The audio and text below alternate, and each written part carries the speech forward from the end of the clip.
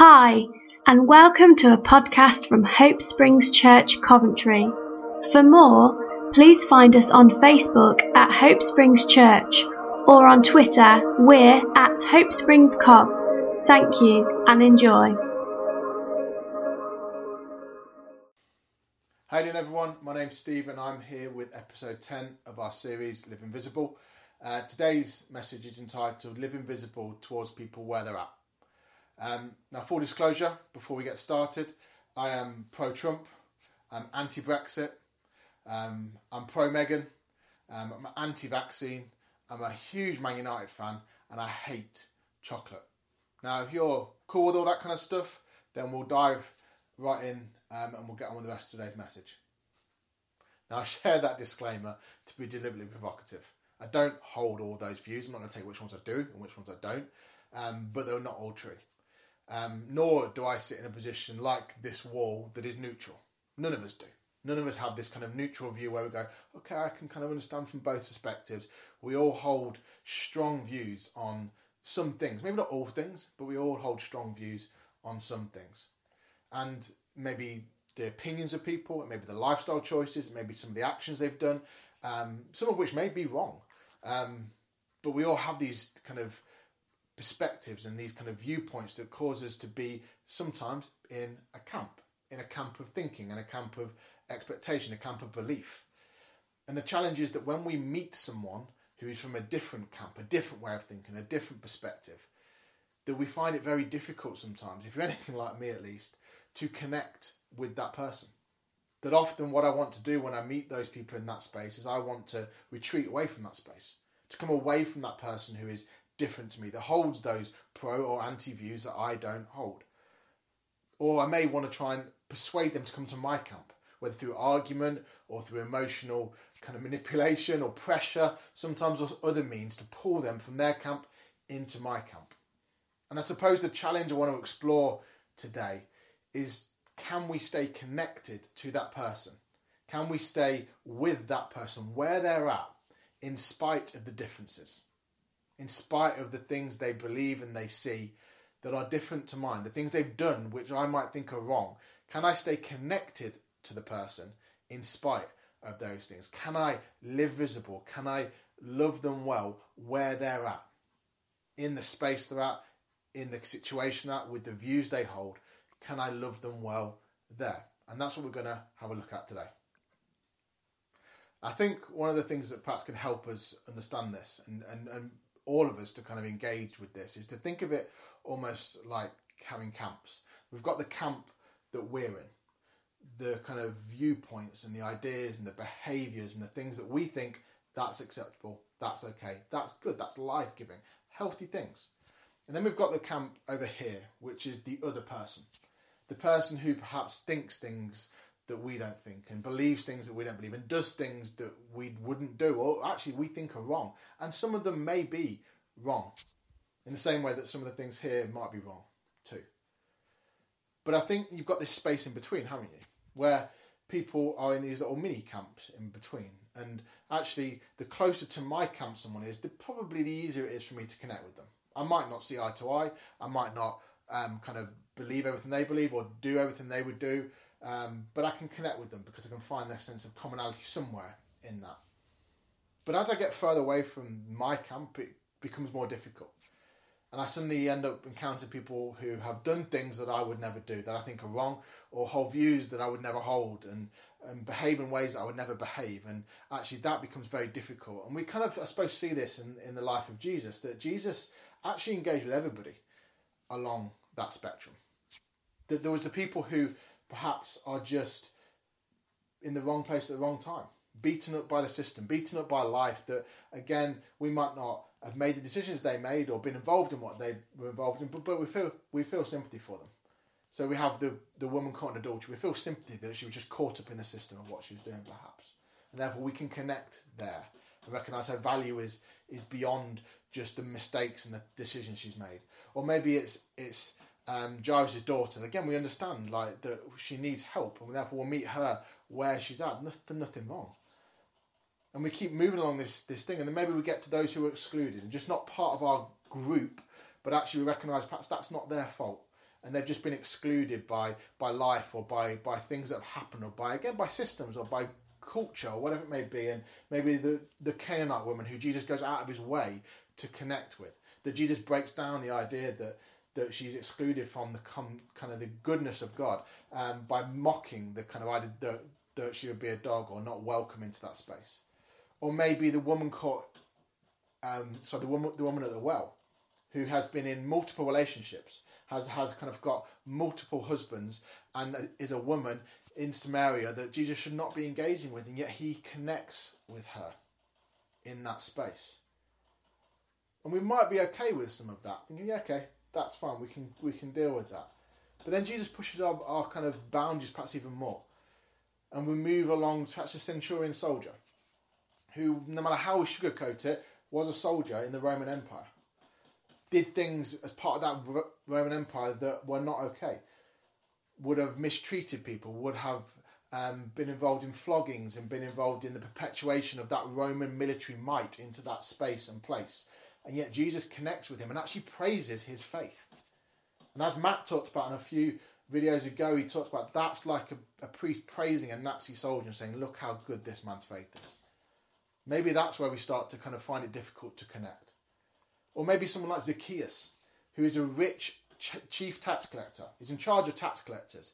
And yet Jesus connects with this man in amongst a crowd of poor people who Zacchaeus has probably taken advantage of. Jesus chooses to connect with him when everybody else is around him, almost undermining his reputation as one who is there for the poor to fight against the injustice of the rich. Jesus chooses to connect with a man up a tree and say, I'm going to come to your house for dinner. And there's lots of others. There's the people that we would see as normal, the people that we would see as a kind of normal, everyday person Jesus to connect with. Maybe Judas, one of his disciples, who he was with for 3 years and yet betrayed him, and yet Jesus still connected with him, knowing what he was going to go and do. But there's these relationships and these dynamics that, as I said before, we're sometimes tempted to retreat from when we learn what the person's done, or when we learn what the person thinks. We want to retreat or pull them with us away from that way of thinking. And yet when we look at the life of Jesus, we see that Jesus loved people, and that loving of people was the most primary and important thing for him in his connection with people. Now, am I saying that we just endorse every single viewpoint that people along that spectrum hold? Of course not. As I already said, there are things that are wrong. There is behaviours that are wrong. There are viewpoints that are not life-giving and not healthy. There are attitudes and perspectives that aren't okay. But the difference is that when we connect with people, what we're really doing is we're putting value into them and the relationship we have with them. That doesn't mean we're endorsing what they believe, because there is a difference between valuing the person and endorsing the viewpoint. And somewhere along the road, somewhere along that spectrum, myself and I'm sure many of us have distorted that. And I've come to a point of going, actually, if I value and connect with the person that's right down here, that means I'm endorsing what they believe. That means I'm endorsing their actions. That means I'm celebrating that perspective. And yet, where did we learn that? And in actual fact, we see that Jesus' connection with these people is what brings them freedom, or at least the beginning of their journey to freedom. So when we look at Zacchaeus, for example, we don't know what Jesus said to him, but we do know that Jesus connected with him enough to go to his house to have dinner. And Zacchaeus came out a changed man. We see that Jesus' connection with the woman caught in adultery, when others wanted to stone her and keep their distance from her because she was not okay, Jesus' connection with her in the dirt enabled and empowered her to live a different life after that. That we see the woman who was unclean, that others did not literally want to connect with because she was unclean. She should have stayed away. We see that Jesus' connection, or her connection with Jesus, brought freedom to her and her inclusion back into society. So we have this situation where Jesus' connection with these people, his valuing of them, was actually what started a journey to freedom for them, started a change in their life. And therefore, perhaps we arrive at a point, don't we, where we go, okay, yeah, I can connect with these people because it will enable them to change. Enable them to change, to think things the way I think. That actually my connection with that camp will bring that camp over to my camp. And maybe on some things that will happen. Because like we said, there are some things that are not life-giving in that camp. Just like there are some things that probably aren't life-giving in my camp either. But what do we do when there's no change? Do we break disconnection then? Can we kind of sever the relationships? Actually, this isn't working, you're not changing, and therefore I'm going to just come back to my camp. And I think we all kind of know that that's probably not the way that Jesus loved, and not the way that Jesus lived. That we probably see his unconditional love for people, his unconditional valuing of people, maintain his connection. Maintain his connection with one of his disciples in Judas, who would betray him. Maintain his connection with Peter, despite the fact that Peter denied him 3 times. That when there wasn't that immediate change, when there wasn't a change, Jesus remained connected. That he remains connected to us in spite of our mistakes and misdeeds. Does he endorse everything we do? Did he endorse what Judas and what Peter did? Not at all. Did he endorse the rich and ruler's decision to say, no, I'm not going to follow you, Jesus, I'm going to stay with my wealth instead? Of course he didn't. We see that tangibly in his discussion with the disciples afterwards. But he's still connected. And he was still there for a connection should the rich and ruler come back again. And that's the challenge, isn't it? The challenge to love and value people unconditionally.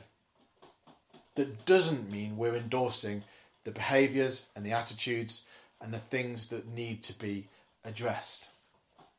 And I think to live that kind of lifestyle, to live this way where we can connect with people in a relational way without endorsing, to be willing to sit with and listen and engage with requires an unbelievable amount of love, but also an unbelievable amount of humility.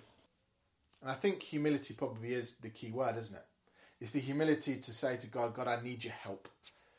I need your strength. I need your love to be able to love and connect with people that I think are just unlovely, that I just find impossible to do that with. But I also need that humility to be able to listen to people that up until now I felt are wrong, or they've done wrong, or they hold views that are just abhorrent to me and I can't possibly understand how they could view things that way.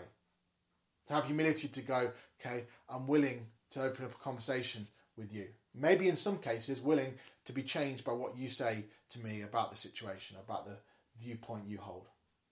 The humility is that thing that kind of just puts us in that place of safety and dependence and reliance on God, but also on each other. And it just strikes me of that idea from Matthew 11 where Jesus says, if you're burdened and heavy laden, if you look at the kind of enormous job I've given you to do, to live visible, to kind of love well, including those who are in a camp that's far away from you, if you kind of look at that and think, man, that's just too overwhelming, it's too difficult to do, or you just scroll through your social media feed, or you look at the news, or you kind of engage with situations, you just think, God, there's too much division, there's too much turmoil, there's too much separation, there's too much death, there's too much anxiety and fear everywhere. How on earth do we do what you're calling us to do? That verse in Matthew 11, that invitation from Jesus in Matthew 11 where it says, come to me if you find yourself in that place. Come to me if you find yourself overwhelmed and burdened and heavy, and I will bring rest for your souls, because you'll be able to learn from me. You'll be able to learn what it is to be gentle, to learn what it is to walk humbly. And in doing so, in that space of walking humbly, we're reminded, aren't we, of that wonderful verse in Micah, where it says that God is asking us to do justice and to love mercy and to walk humbly before our God. That's what he's looking for us to do. And yet in that verse in Micah, we have this very strange dichotomy of doing justice, of bringing justice to those who experience injustice, of challenging the oppression, of challenging the systems that have brought that division and chaos and ruin and all that kind of stuff that may be existing in the camp that's over here somewhere. But at the same time, we're called to love mercy. That in our administration of justice, in our challenge of things we see, in our rant on Facebook, God's also calling us to love mercy and to behave in a merciful way, just like we saw Jesus do when he connected with people that perhaps we would not connect with. Connect with people that had done wrong, died on a cross for those same people.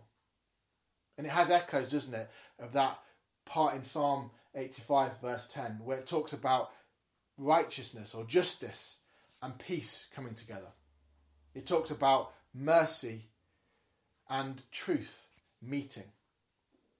And that we often want to separate those elements out. That we want to bring justice where it needs to be brought, and we want to bring mercy to those who have been mistreated. We want to bring peace to these environments. We want to expose the lies that have gone on in those places with the truth. And yet, in Jesus, he embodied all of those things. And as he walked and interacted with people, he brought justice and mercy. He brought peace and truth in the same moments, in the same person, in the same attitude, in the same way of being. And he's calling us to do the same thing. To do justice, to love mercy, and to walk humbly before him. To be a place where mercy and justice, where truth and peace meet. That possibly, just maybe, as we do that, when we meet people where they are, whether they're in our camp or in a camp that's way away from us or somewhere in between, that possibly, as we trust God, as we lean on him, as we walk humbly, just possibly we could stop seeing camps and start seeing people.